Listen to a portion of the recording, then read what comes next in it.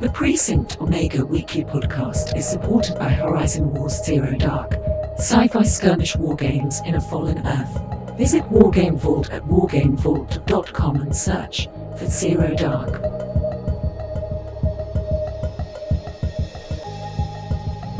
It's Friday the 20th of August. My name is Roby Jenkins. Welcome to the Precinct Omega podcast and to another of my bi-weekly, fortnightly I should say,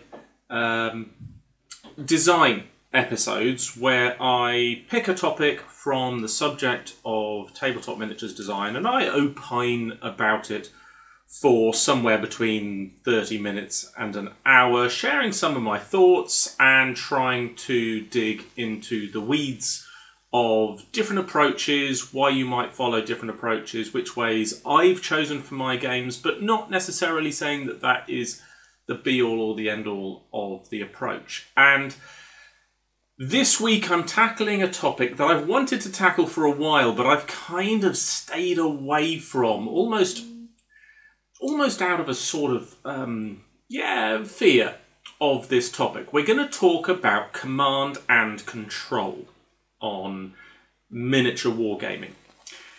And the reason I've kind of shied away from this is that it's one of those topics where I kind of look at my own experience of tabletop miniatures wargaming and the breadth of involvement that I've had, and I occasionally think that in this particular area, my personal experience of the breadth of options, that the range of possible solutions, perhaps isn't wide enough. There are a lot of tabletop miniature wargames that I haven't played that I know approach this topic differently or with their own particular spin. And part of the reason I haven't played those games is because I don't particularly like the spin they've taken on this subject. But as a result, although I know that there are games like Black Powder, Hail Caesar, De Bellis Antiquitatis, that have a particular take on how this is done, I couldn't tell you precisely how they all do it. And so I'm going to be talking about methods and approaches to command and control, and some of you watching or listening to this are probably going to say, oh yes, that's like X game, why doesn't he mention them? Well, the answer is, I haven't played that game. I'm aware of the breadth of approaches, but I couldn't tell you precisely with any accuracy what goes where. So with that preamble and all of my excuses lined up to start with, let's talk about command and control. So, in a military sense, command and control comes down to three things. The first is the ability of the leadership of a structure to organise that structure towards a purpose in advance. So this is the process, what in military terms we talk about the O group or the orders group, where the plan for the mission is laid out in advance with each component of the organisation participating in the mission given their specific roles and tasks to perform and then sent away to disseminate instructions to their own sections, platoons, companies, whatever it might be. That doesn't play a huge part in tabletop wargaming, the O group. You know, at the beginning of a tabletop game, you may look down and have a plan in mind, but generally speaking, there are very few games that actually give their units instructions at the start of the game and then never engage with them again. And there's a very logical reason for that, and that is that would be very dull. Because you don't just want to be moving units with no input as the player.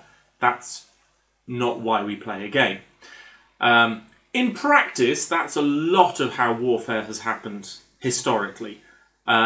But it's not the only way that's happened. So the first way of command and control is that pre-battle O group. And there isn't a huge impact of that part of C2 command and control in in a tabletop miniatures wargame. So the second part, meanwhile, is the serious crunchy bit, which is the ability to deliver orders during combat. So to deliver instructions and to influence the behaviour of units and individuals on the tabletop in the course of a game. And that's the core and the heart of tabletop miniatures wargaming. I don't know why I keep putting the word tabletop before miniatures wargaming. I mean, okay, theoretically you could play on the floor, but it's still the same game. You know, it's just miniatures wargaming. And the third part is then the ability of the units to feed back information to the commander to influence their decisions and their instructions in the future. And that one, in the most in the mass market games, doesn't really have a function, but it does turn up in others. And in the military parlance, they talk about C3 or C3I, which is command, control, communication, and intelligence. And the communication bit falls down on that third one. We kind of put intelligence aside. It does sometimes play a role in some games, but by and large, it's not there at the core of the rules.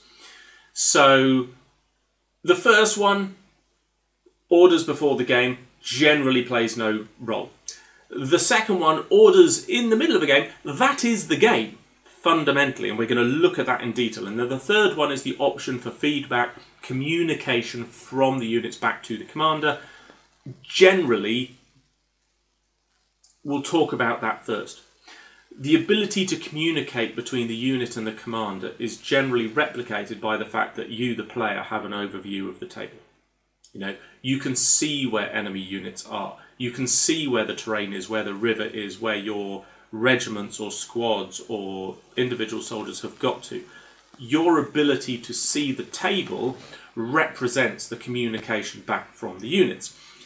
And the vast majority of miniatures games essentially present you with perfect information in that respect. Because where I have put a miniature and where my opponent has put a miniature on the table, that's where those are. You know, when I'm measuring range or distance or deciding who's in proximity to somebody else, those locations are precise and exact. They are where the miniature is. So there's very little room in a miniatures wargame for the commander to be in possession of imperfect information. Now, when we get to the end of this conversation, we'll talk about the fog of war, because this is one of those things that people often throw up when they're talking about what they like or don't like about games. And a lot of wargamers do talk about liking fog of war aspects. But what they usually mean when they say fog of war, I don't want to get into the weeds of fog of war yet, it's coming later, but what people usually mean when they say fog of war is the inability to communicate orders precisely to your units. That is not fog of war. Fog of war is the imprecise nature of a commander's knowledge of what is on the tabletop. If you know where your enemy units are and you know where your units are, you are not suffering from fog of war. If you can't communicate with your units effectively, and we'll talk about that in more detail later, that's not fog of war. That's just poor communication, or imperfect communication, I should say, because if you're playing a Bronze Age battle where you're communicating through trumpets or flags or just shouting loudly, you know, it's understandable that communication is going to be imperfect. Imperfect communication, fog of war, not the same thing. Okay, that's where we're going to start. Okay, so let's get back now to that second point, the core, the heart of what makes a miniatures wargame, which is the giving of orders to your units. Now, I'm going to refer down here to my notes because this is the point for the designer where everything starts to mesh together and to get interrelated and intertwined. The moment you start thinking about how do I give orders to my units, you're immediately also thinking about things like, well, what orders can I give? What can the regiments do? What can my soldiers actually perform as tasks? How well are they going to perform and how do they go about it? How do my orders affect how well they perform those tasks? And all the mechanics of the game start to get intertwined. So I've tried really, really hard to sort of tease out the command and control aspects of the tabletop miniatures game. There's me sticking tabletop in there pointlessly again. The miniatures war game. Teased out the command and control, tried to leave everything else aside. We've talked about that in the past. You can look at past episodes where I talk about different things that you can do, shooting, close combat, all that kind of stuff. So, there are ultimately two different approaches. Either units are directed, or they are given orders. And I tried to come up with a better distinction on that. And I could say units just do stuff, or units get given suggestions on what to do. That's kind of where it goes. So in your most basic approach to miniatures wargaming, units just do stuff. It's very straightforward. I would like this regiment to advance. Great. That unit has a movement of 4, therefore it advances 4 inches. There we go. That's it. Jobs are good. You know, there's no questioning my orders, there's no imperfection in communication. What I want that unit to do is what that unit does. And most mass market entry level miniatures games work that way. It's not a coincidence that entry level games work this way and more sophisticated, more mature games work differently. I think most people, when they first engage with a miniatures war game, just want their units to do what they're expected to do. You know, it's not... They don't want to feel frustrated by the performance of their own units. If they want to get frustrated, it's when those units engage with the enemy. You know, your shooting may not kill as many people as you want it to. Your close combat may not go the way you want it to, but that's understandable because that is the classic no plan survives contact with the enemy. You know, that's what we expect to happen. We don't expect to be saying, hey you, move 4 inches, and for them to then move 8 inches. That introduces an element of frustration to us that I think the entry-level gamer doesn't want, doesn't look for, doesn't appreciate. Now, the more mature gamer, the more... mature... I'm not using mature in the sense of age. I'm using mature in the sense of the gamer who has been around miniatures games for a while. And has learned to understand what they like and what they don't like, those gamers actually respond better to having units perform in unexpected ways. And the reason they do that is because it presents them a puzzle to solve. And fundamentally, all miniatures war games are puzzles that are there to be solved. They're like, when you play a miniatures war game against an opponent as opposed to solo, it's like working on a puzzle that keeps changing itself as you move along because your opponent is reacting. So imagine that you're trying to do a Rubik's Cube which keeps moving the colours. You know, that's the nature of the puzzle that's trying to be solved on a miniatures war game and any tabletop game. Really, you're playing against an opponent who keeps changing the puzzle that you're trying to solve. Now, you can make the puzzle more interesting if it's not just the opponent that changes the puzzle. If it's your own army and regiment, all of a sudden the puzzle becomes more challenging when you've got to anticipate the possibility that your regiments and units may not do what you want them to do. So this is still a question of directing units, though. At this point, we haven't got to the more advanced form of giving suggestions. So in this case, I reach out, I wish this unit to move. That unit may move, it may not move, it may move where I want it to, it may not move where I want it to. But fundamentally, I reach out and I direct that unit and it responds. That is the basic format of command and control in a miniatures wargame. And if you're new to miniatures wargame design, I strongly recommend that you start and stop there. There's enough going on in a miniatures wargame without adding unnecessary complexity at this stage of the process. However, if you do want something a little bit more, dare I say, sophisticated, certainly more complex, not necessarily more sophisticated to be fair, but certainly more complex. At that point you may get to the stage of giving orders. And this is, when I was serving as an officer, I had a catchphrase, which was, just because I say please, don't mistake it for a suggestion.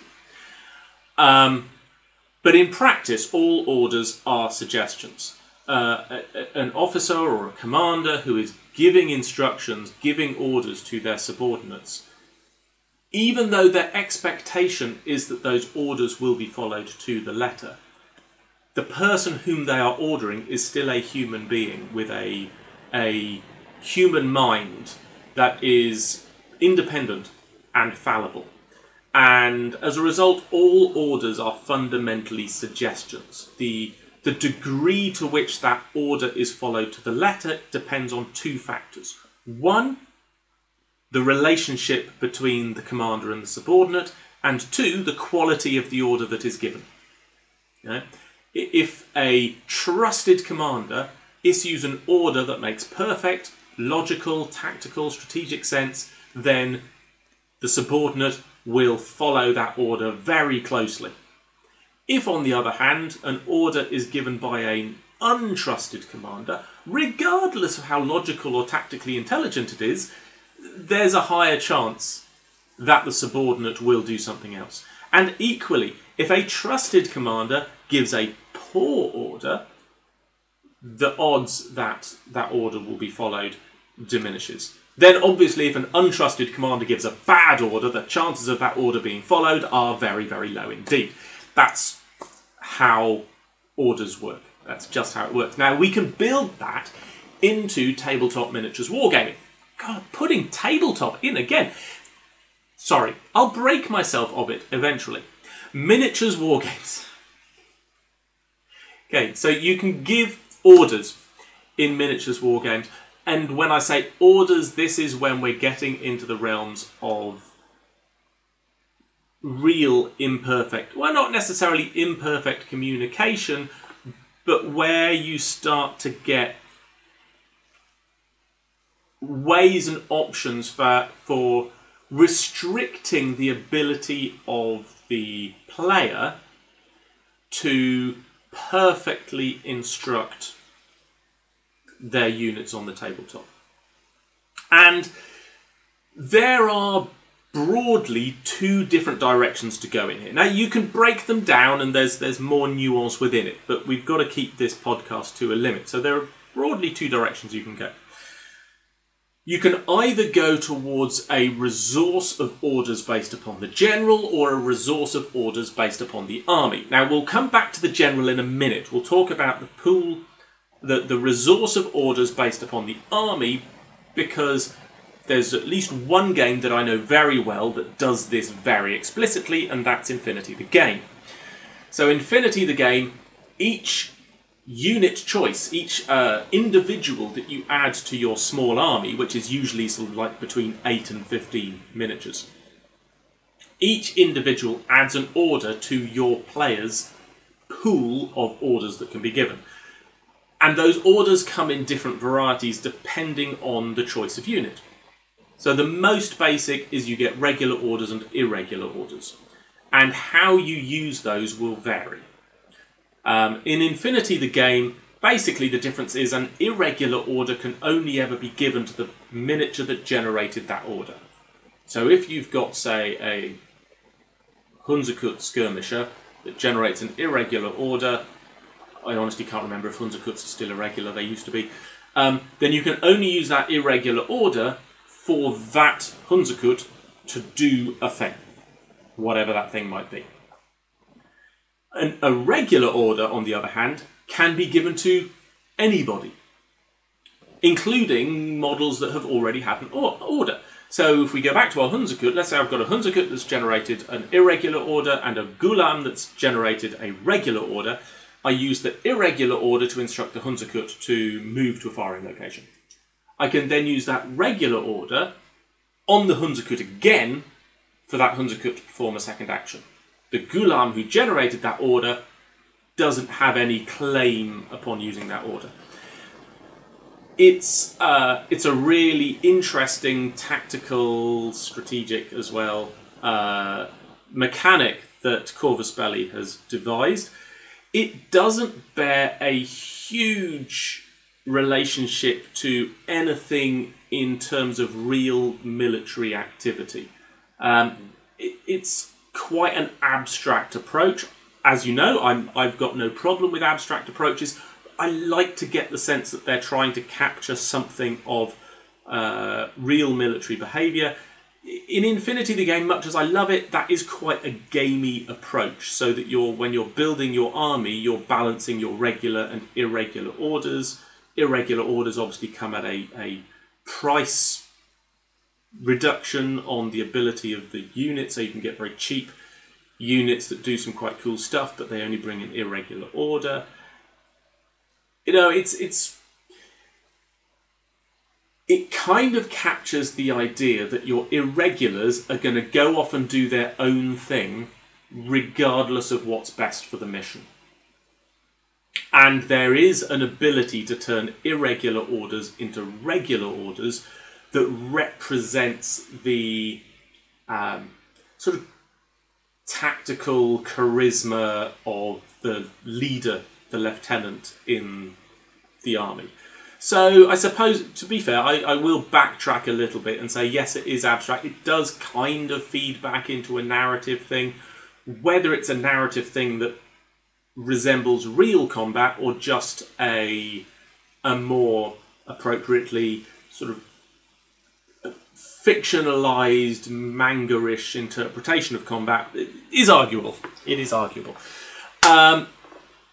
But that's a really good illustration of that first way of approaching a flexible concept of orders generated by the army itself. A more common approach, particularly in historical wargaming, is orders generated by your general. So your general will have some kind of quality, whether it's a leadership or a command stat, or some kind of pool of resources, or a character. I mean, there are some games where you randomly generate the character of your leader at the start of the battle to determine, are they, brilliant and charismatic, or are they cowardly and idiotic? And that will then dictate their relationship with their forces. And the general then may bring with them some kind of, I'm going to call it a pool of resources. In the same way that in Infinity you had an army that has a pool of orders, you could ignore the army and just look at the general. The general has the ability to issue, say, 6 orders or 8 orders or 10 orders per turn. Now, if you only have 5 units and you've got 10 orders, you can make each unit do 2 things, because that's the nature of your general. If you've got 12 units, well, 2 units aren't going to do anything, or they may perform a default action of some sort. So that's where the general influences the pool of units.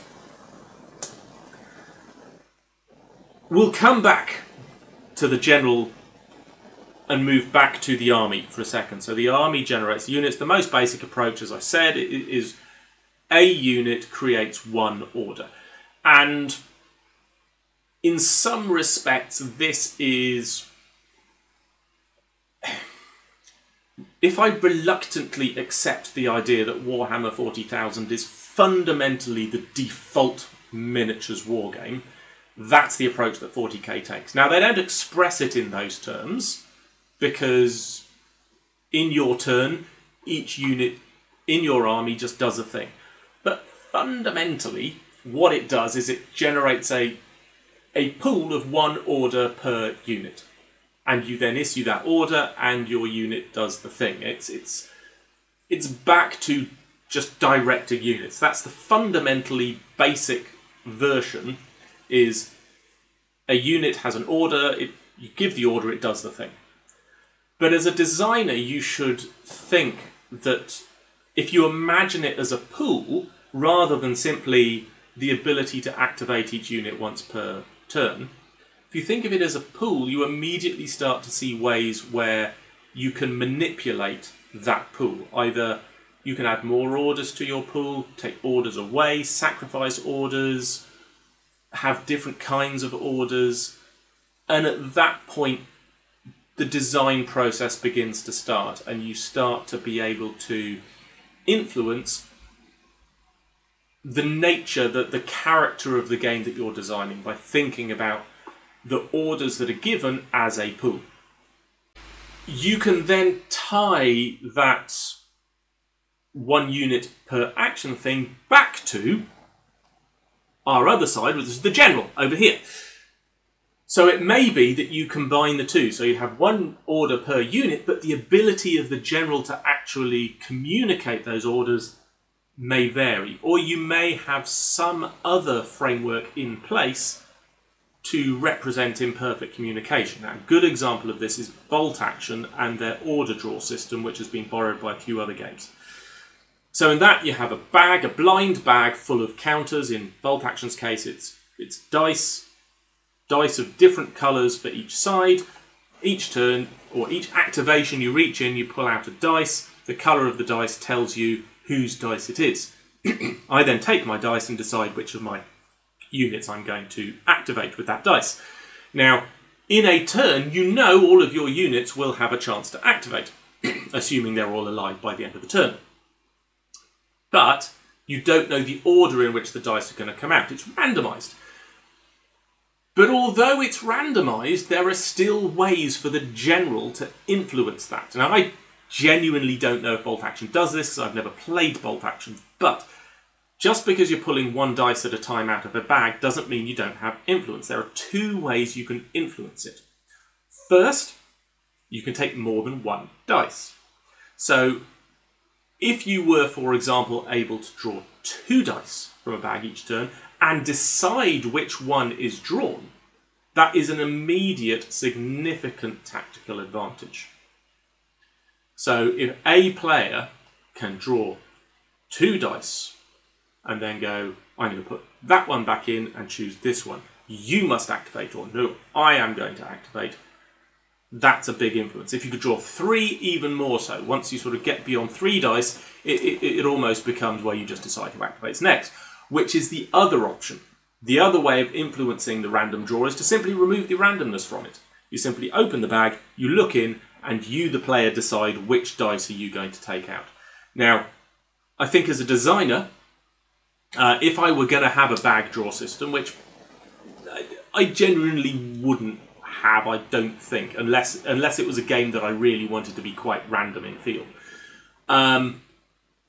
If I were going to introduce a mechanic like that allowed one player to draw more than 1 dice, or one player to pick the dice, I think it would have to be quite limited. I think if you had one player being able to draw 2 dice every activation, it could severely hamper not just the feel of the game, but also the experience of the other player. And then, of course, you have to deconflict, well, what if both players can draw 2 dice? What, does that just cancel each other out and they go back to drawing 1 at random? Or do they alternate turns? Yeah, so I'd approach that with caution. It's an option, and it's a thing that can be done, but I'd approach it with caution. But that's an example where even a random draw can be influenced by your choice of general, or your choice of army, or the scenario that you're playing, whatever it might be. The other option there, if we put the random draw aside, if we just go back to having our pool of orders, the question on whether I can issue an order can further be randomized by having generals test to see if they can draw from the pool. So this is where your army is creating the pool, but your general is determining how easily and how rapidly you can draw from the pool. So you might, for example, say have a general test at the start of an activation. They make a command check. and the quality of their success dictates how many orders they can draw from the pool for that turn or activation. So a single success or basic success is one order. If they get a +2 or a +4 or whatever the success, that will then dictate that they can draw more orders from the pool. And that would represent a general who has, a very efficient and tight command of their force, who is able to coordinate the actions of more than one unit at a given time. So that's where we get the army pool and the general pool kind of forming a hybrid. Let's put the general aside for a second again and go back to the army pool, because I talked about one unit, one action, and that's fundamentally that's the basic framework for a miniatures wargame. Infinity, I mentioned before, they make it slightly more sophisticated by having one unit, one order, but there's a variety of different orders available, be they regular, irregular, or impetuous. I don't know if they still have extremely impetuous. I think they've called it something else now. Anyway, they give a variety of different flavours of order that units generate. But you can also have arrangements where certain units generate more or fewer orders. So it may be that you would say, well, in my game, each unit's going to generate 2 orders by default. And so they can do 2 things per activation. But some are only going to generate 1. So let's say your regular forces generate 2, but your levy, your peasant levy only generates 1, but your elite veterans generate 3. Or they generate 2, but each activation there's a chance that they generate a third one. Whatever it might be. Something along those lines. So that's where you get sort of variable quantities of orders that are generated in your pool. And then, of course, as I mentioned, you've got variable order types. So you've got units that can order. And in Infinity, we've got this idea of regular and irregular orders and their various other sorts, which dictate fundamentally the timing with which orders are played.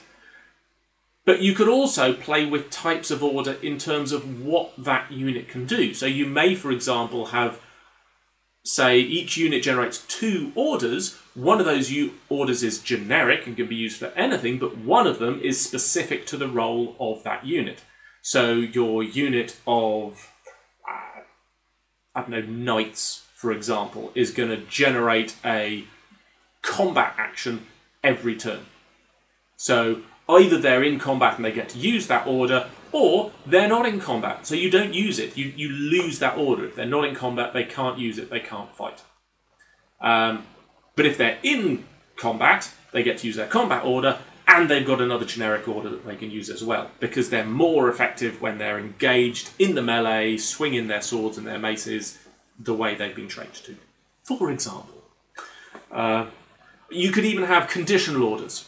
So that some units only generate a single order, but under certain conditions they generate a second one. So your skirmishers, for example, they generate 1 order per turn, but if no enemy unit has got line of sight to that regiment, they generate a second order to represent the fact that they can move faster or take up sniper positions or whatever you want to talk about.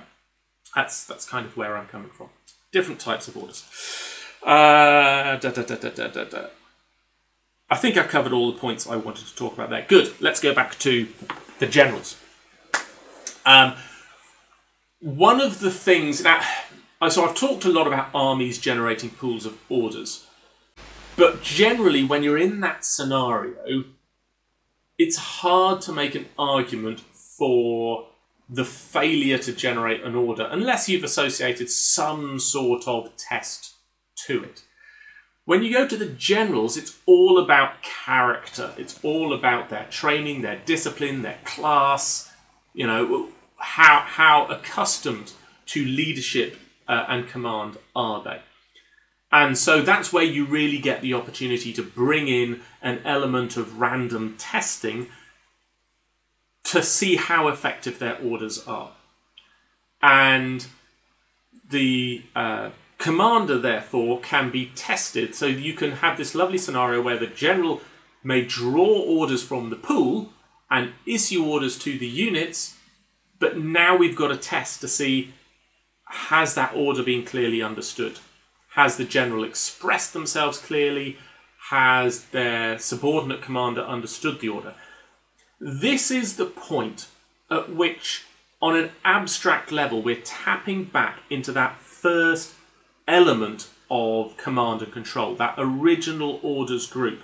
So you imagine at the start or before the battle, the general gets their commanders in, they all sit round, have a cup of tea, look at a map, and the general now says, right, this is what I want you to do in this mission. You're going to complete this particular role. Your main effort is going to be this. If in doubt, revert to the following things. This is what you're going to do. Yes, sir, I understand. Brilliant, go away. Now the battle is taking place. That commander is under pressure. There's a runner has come down from the general, handed him a scribbled note that says, complete action 4, or follow the instructions I gave you, or even just some sort of vague instruction to, outflank the grenadiers. Yeah, whatever it might be. At that point, the quality of that first orders group is in the mind of this regimental commander, who is then thinking, oh, okay, this note says X, or maybe the messenger got shot on the way and his note is blown away in the wind. Oh no, my boss is trying to give me orders, but the note has flown away. I can't read it, or I don't understand what I've got in my hands. What am I going to do? I revert to the instructions I got at the orders group. The orders group was, my main effort was destroy the grenadiers on the left flank. Right, great. I may or may not have got the right instructions, but I know he wanted me to destroy the grenadiers on the left flank. I shall advance into the grenadiers and I shall destroy them. That is my decision. So this is where we get to test the general. And that's abstracted into a leadership or a command test as to how effective was their order. And this is the success-failure dichotomy. Success, for a designer, is broadly less interesting than failure. So success is, I have given an order, I passed my test, the order is followed, it is completed. Or I've given an order, there is no test, I've given an order, the task is completed. It's simple, and there's a lot to be said for the value of simplicity if a game doesn't require greater complexity. So it's simple, it's straightforward, it happens, but from a designer's perspective, it is quite dull. Failure is much more interesting, and the consequences of failure. The basic solution, and by far the least interesting and least realistic solution of failure, is nothing happens. So the runner has come down the hill, I've seen him, he's been shot by a sniper, his orders have tumbled from his hand and blown away in the wind. As the leader, what am I going to do? Well, nothing, I'm not going to do anything. I'll wait for the next runner to tell me what I'm supposed to do. No, I'm just going to stand here and do nothing. That seems extremely improbable to me. Not impossible. If a commander was actively malicious or completely disrespected their general and had no faith in their ability to lead and actively wanted to see the general fail, I could believe it could happen.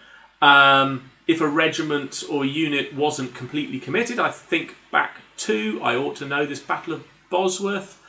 I think it was, my brain is saying Thomas Fairfax, but I could have that completely wrong. Somebody turned up to the Battle of Bosworth and nobody was quite sure what side they were on. 22nd of August, 1485, just in case you're wondering.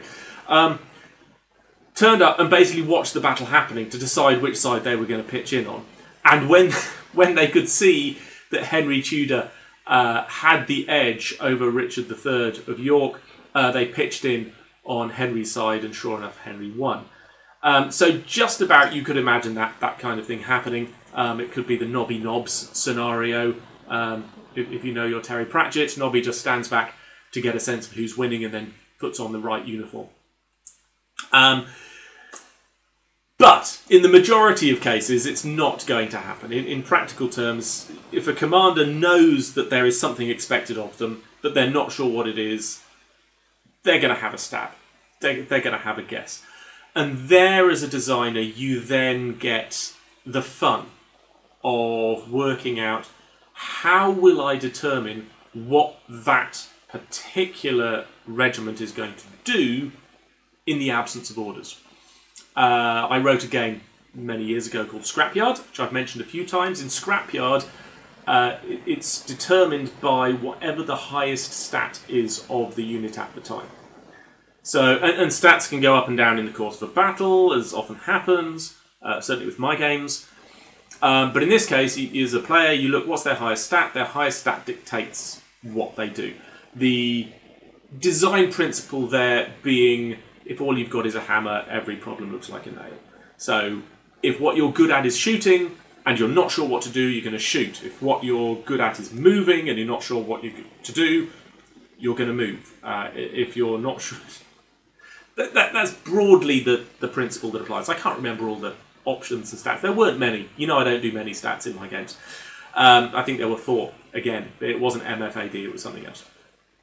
But that was how it was determined. The only character in Scrapyard that you could always rely on to do what you wanted was the leader, and everybody else you had to manoeuvre and position them carefully to make sure they did what you wanted. Otherwise, they would only ever do their default action. It's an alright idea. It worked well.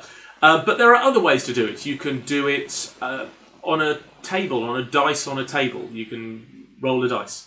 And even that, because obviously a dice may be too random for you, you can have a dice roll that's modified by the type of unit. So at 6 is charge the nearest enemy, and 1 is do nothing, with everything in between.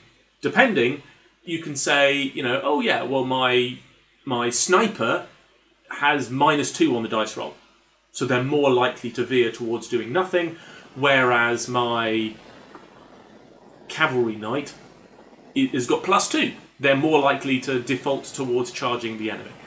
So you can always manipulate the outcomes even of a random table. Other options is you could have a decision tree for every regiment or unit. It's a little bit cumbersome, but you can do it. You can have decision trees for types of regiment or unit. Or one option, which is always worth thinking about, is you could institute a form of O group, orders group. At the start of the battle, you either select or write a decision tree, which represents the O group of the general. So you write a decision tree of, say, 4 steps. If you are within this range of an enemy, do this. Yes, no. Are you within this range of an enemy? Yes, no. Do this. Are you in combat? Have you lost so many soldiers? Whatever the decision tree could be. Is your strength under 50%? Yes. Retreat. That's the default solution. So if you fail to give orders, you just pull out the decision tree, and it's part of your orders group for everybody on the table. It's potentially an interesting approach, particularly if you can come up with a clever way of quickly writing one of these decision trees to draw in that O group, which to my knowledge no game really captures that sense of having a consultation with your commanders before a battle. It's all kind of built into the process of the game itself, but that could capture that O group experience. Have I covered everything I wanted to? Yes, I have. I have got through all of my notes. That's everything I wanted to talk to you about command and control. There are bits of the weeds that I could dig down into, but I'll be honest, the precise nature of them is going to vary depending on the kind of game you're trying to write, and so I could talk endlessly about the nuances, but I'm not sure it would necessarily be helpful to you, my audience. So, having got this far, we will finally wind back to the subject, the topic at the beginning that I said I would get to, which is the fog of war. Now, I've already told you what the fog of war is not. The fog of war is not imperfect communication with your units. The fog of war is an imperfect knowledge of the locations and behaviour of the enemy, hence why it's called fog. Now, it doesn't literally, or it doesn't always literally mean your vision is obscured. The fact is that battle is chaotic, and it's not always possible to know what's going on every part of the battlefield. A large part of modern C3I technology has been dedicated towards trying to eliminate the fog of war as much as possible in order to give commanders the most perfect understanding of the battlefield at hand. First thing I have to say is that perfect knowledge is not necessarily, in a real war scenario, not necessarily an advantage. There is a problem that I used to hear about, referred to in my army days as the long screwdriver conundrum. And that is the temptation amongst senior commanders when they are aware of something happening several steps down from their command level to interfere. That is, to reach with their long screwdriver and twiddle what's going on a long way away from them. And the metaphor works brilliantly, because on the one hand, it's ludicrous. The idea of the long screwdriver is ludicrous, and the reason it's ludicrous is because you can't accurately tweak something easily from that far up or from that great distance. You need to be close to something to effectively use a screwdriver. And it's just the same in command. If a general commanding a multi-battalion battle group knows exactly what a frontline infantry soldier can see through the sights of his rifle, because that's being seen by a camera that's being fed back through a battle net onto a screen in front of the general, you don't want a general being able to pick up a phone and speak directly to that soldier, telling him where to shoot. That isn't the role of a general, and it isn't the job of a soldier to wait to be told where to shoot. Now, I would make exception to that if you get into the scenario of synthetic soldiers. Then maybe that makes more sense, that occasionally, rather than relying upon an individual robot's engagement algorithm, you might want to have the ability to have a human commander at a higher level intervene and give directions that are contrary to the normal algorithmic conclusions. Definitely that's the case, but even then there's a limit to how far up the chain you need to be able to go before the general loses sight of the bigger picture and becomes too focused upon the precise. And that is a function of the fog of war that is positively helpful. In real combat, you need to leave room for individual frontline decision makers to make the decisions that have been delegated to them. So to the individual infantryman, they must make the decision. Shall I shoot my target or shall I not shoot my target? Will I pull my trigger? They may be given an order by their fire team commander or their section leader or their platoon commander, but ultimately they are a human being making a decision. The platoon commander may be saying, put down fire, rapid fire now on that location, but that soldier looking through his sight unit can see that there is a child playing in that space. And he is not going to pull that trigger because that is the decision he is going to make. No, I'm not going to shoot that 12-year-old child or that baby or even that confused-looking teenager. Whatever the decision may be, the soldier makes the decision. All orders ultimately are suggestions. Consequences may arise from that, of course, but imperfect. But similarly, the general can't have their decisions dictated to them by an individual soldier. That individual soldier may be saying, you must call off the airstrike. Well, that's intelligence for the general, but the general doesn't take orders from the soldier. So fog of war has a practical and valuable contribution to make to the conduct of strategic warfare. But on the tabletop, how do you introduce imperfect information? And the short answer is it is actually very hard. Imperfect communication is a piece of cake. You can introduce imperfect communication all over the place, but as I said, that is not Fog of War. Fog of War is imperfect information. Now, I have done it to an extent in Horizon Wars Zero Dark. If you look at how the Red Force operates in Horizon Wars Zero Dark, the Red Force, the distribution of the Red Force on the tabletop is imperfect information. The whole point about Zero Dark is it takes place in low light conditions, in confusing environments, where the precise locations and dispositions of the enemy is not fully understood by the player or players. And the Red Force is the third party that's controlled by the deck of playing cards that tells you who's going to activate and what they're going to do. And one of the things that often comes out is people will say, well, that unit moved in an illogical way. Why would it move that way? Or how does a defense mech just appear an inch away from my hero? Surely they would have noticed a robot there at this point. Well, that's where I say Fog of War. That's where I say, well, you don't have perfect information about where everything is.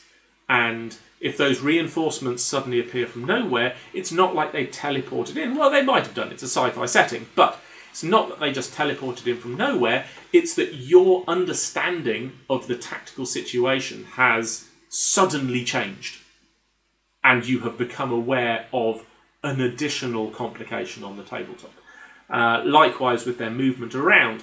It's not necessarily that particular enemy soldier has moved that distance. It may be that you thought they were on that side of the wall, but now they've turned up to be on this side of the wall unexpectedly. It's not that they moved, it's that your understanding of where they are has changed. Isn't necessarily correct, it's just different. But even though that was always my design intent with the Red Force, that hasn't been well understood by players who tend to default to the Warhammer 40,000 standard of where there is an orc, that's where the orc is. Therefore, where there is a grunt or an elite or a boss bogey in Zero Dark, that is where they are. They may or may not be, is my answer. That's the Fog of War, but it's hard for players to intuitively understand that because there is this tendency to go, no, I can see it, that's its location.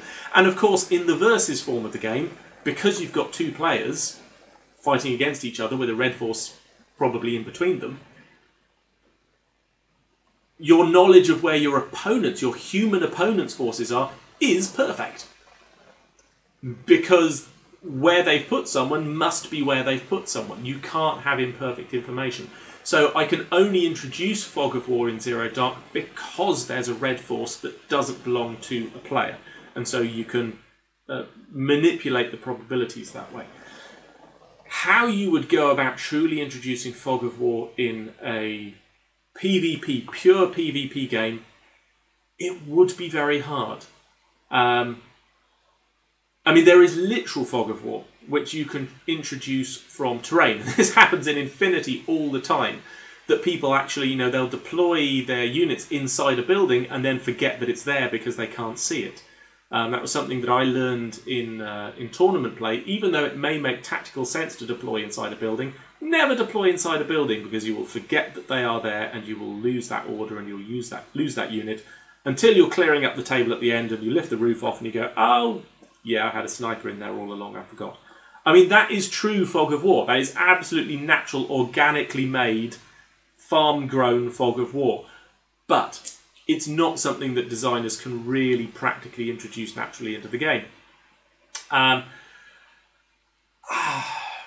There are ways you could do it, but whether it would introduce frustration to the players to not know precisely whether where they're putting their unit is actually where the unit is, I think that would turn off players more than it would interest and excite them. So generally speaking, my gut when it comes to Fog of War is that it's something that you can definitely do in solo and cooperative play. You can do it in PvP where there is some non-player third party, game master obviously, in a game like Inquisitor with a third party GM, there's lots of room for Fog of War. But whether you can really do it in a pure miniatures war game, PvP, standard, bolt action, Gates of Antares, Infinity, I'm not sure. I'm not sure that you could, without frustrating the players too much and driving them away from the game. So, those are my thoughts on Command and Control, and I've touched upon Fog of War, what I think it is, what I think it isn't. Maybe you disagree with me, maybe you think I'm completely wrong, and imperfect communication is also a part of the Fog of War. And I can tell you're wrong.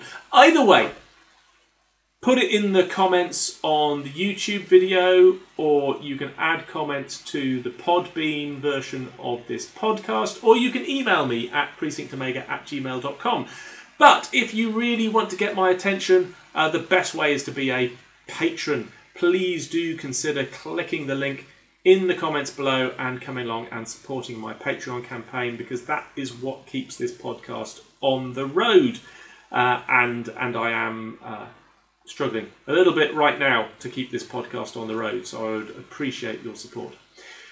If you've got anything else to feedback, if you've got any subjects, topics you think I should cover in the design component that you would like me to hear about, again, let me know at any of those locations. Next week, we'll be back looking at the news, and because I did the Big Games Workshop thing last week, and then I did tax the week before that, I've got weeks of interesting news to catch up on, so it should be an interesting one. I can't wait to see what I get to talk to you about next week. I'm also dropping an extra video shortly onto YouTube. I caught up with one of my patrons recently who is trying to write a game of his own, not for publication, just for his own satisfaction, but he had some questions about how to get started and where to start building the game. So he and I sat down, we had a chat for about an hour. It was transatlantic, so it was a bit of an imperfect recording, but I'm going to try and bodge that together so that you guys can see our conversation and get a sense of how I go about taking a design brief and turning it into the workable seeds of a game for my friend Tony to pick up and finish off on his own. Right, Brill, thank you for joining me, and I will speak to you again next week. The Precinct Omega Game Design Podcast is supported by our patrons on Patreon. Go to patreon.com/Precinct Omega to help us continue developing new games and creating hobby content for war games enthusiasts all over the world.